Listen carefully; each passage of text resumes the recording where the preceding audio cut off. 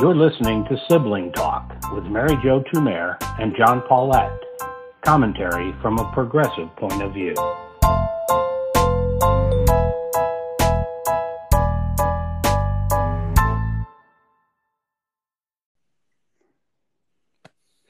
Hello, this is John Paulette.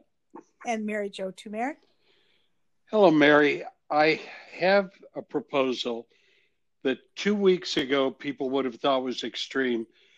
Today, I think it's only common sense. All of the networks, all of the cables, everybody should stop providing live coverage to the president's nightly newscast or briefing. Stop it.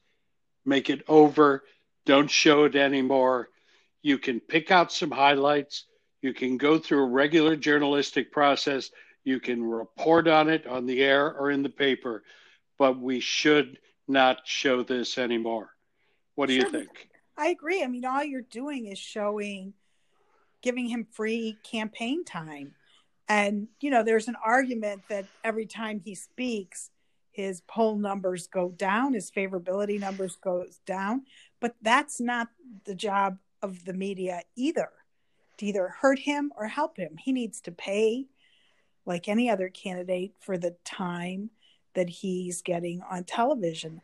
And I turned it on last night and then turned it off because it was just ridiculous. He had nothing to say. He had nothing new. And he just felt like talking for an hour, which he did. And, he's such a stream of consciousness talker. And there he's got MSNBC. CNN was not covering it at all. Oh, weren't they? They No. cut away? I don't know if they ever had it on because we came in a little bit late and I turned on CNN and it wasn't on. I went over to MSNBC and it was on. And then Andrea Mitchell was cutting away and cutting back to it, but not well. It almost made me feel like it's lazy and it's cheap. So, that's a terrible way to say that. But if you just run that, you don't need to pay anybody as a journalist or a host when you're just running that, which exactly was Blow's editorial in the Times today, right? Which you suggested that I read, which I did. And I thought it was awesome. I thought it was excellent. Well, I think certain things come up. One of them I want to dwell on for a second. Both you and I enjoy watching MSNBC. I think they have some of the very, very best commentators. I enjoy several of their hosts.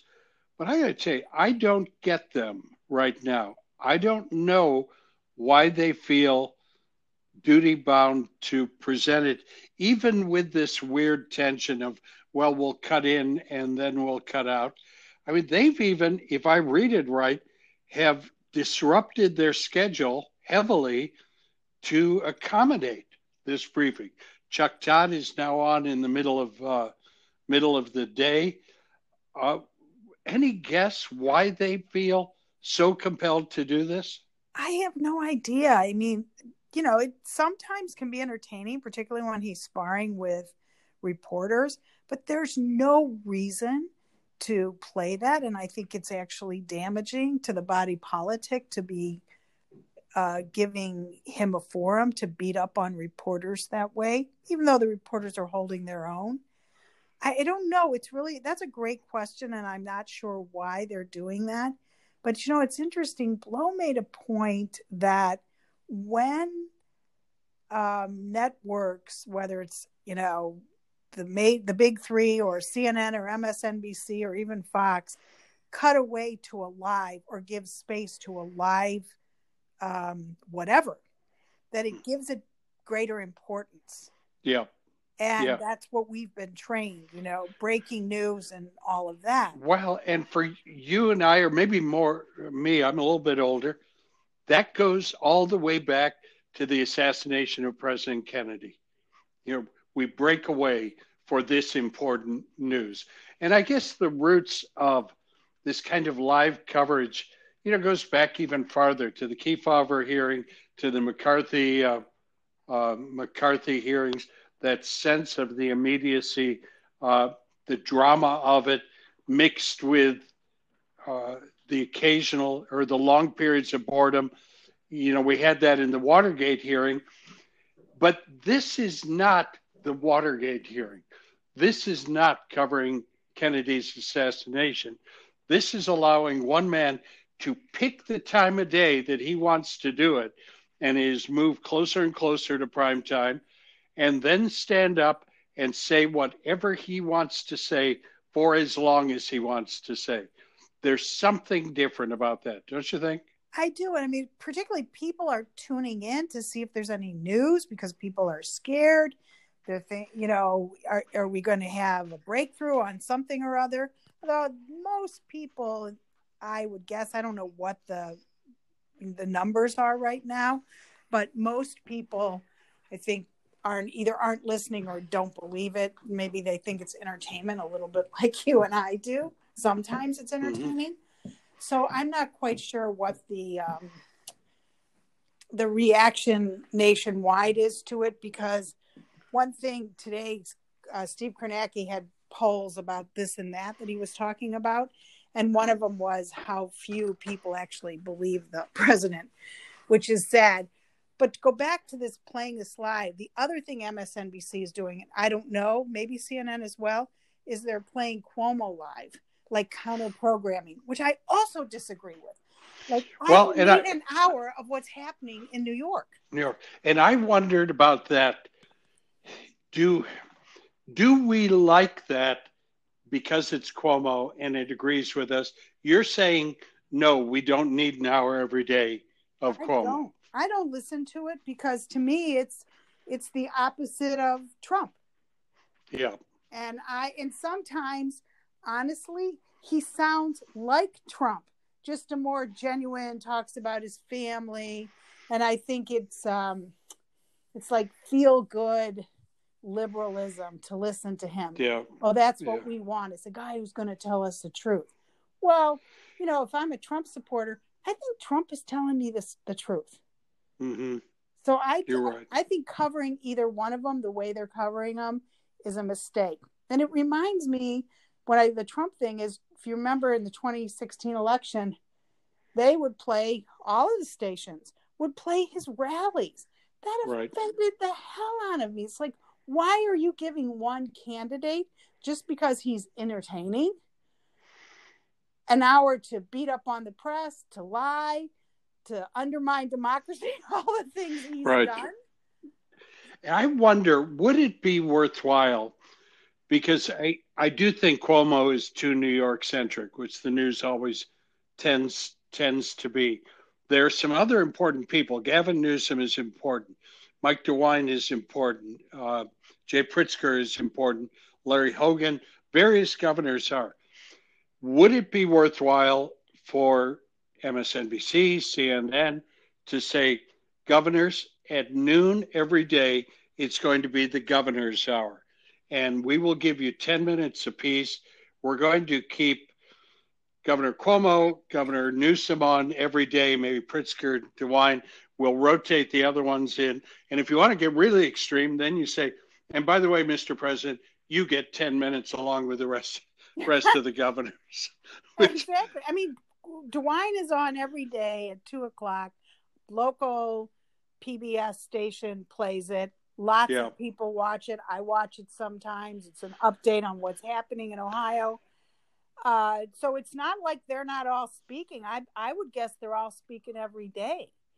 I think so. I think Pritzker in Illinois is doing the same thing in the same venue. I think it's on the local PBS.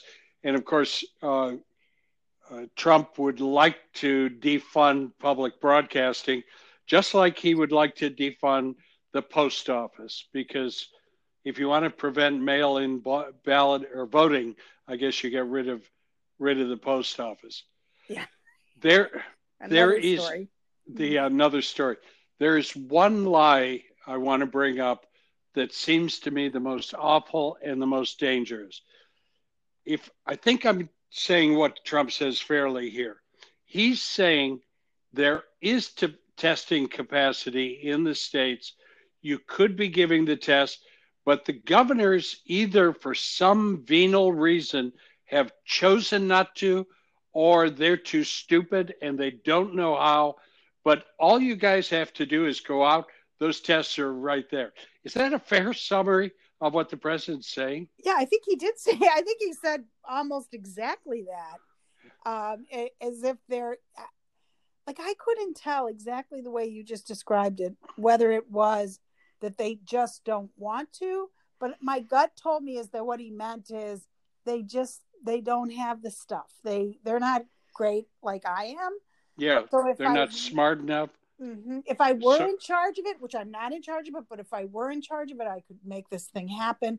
But they just don't have the capacity to do it. And so the conclusion of that has got to be, okay, Mr. President, I'll give you for a minute that Mike DeWine and all these people are just too stupid to know that they have tests there and they can't find them.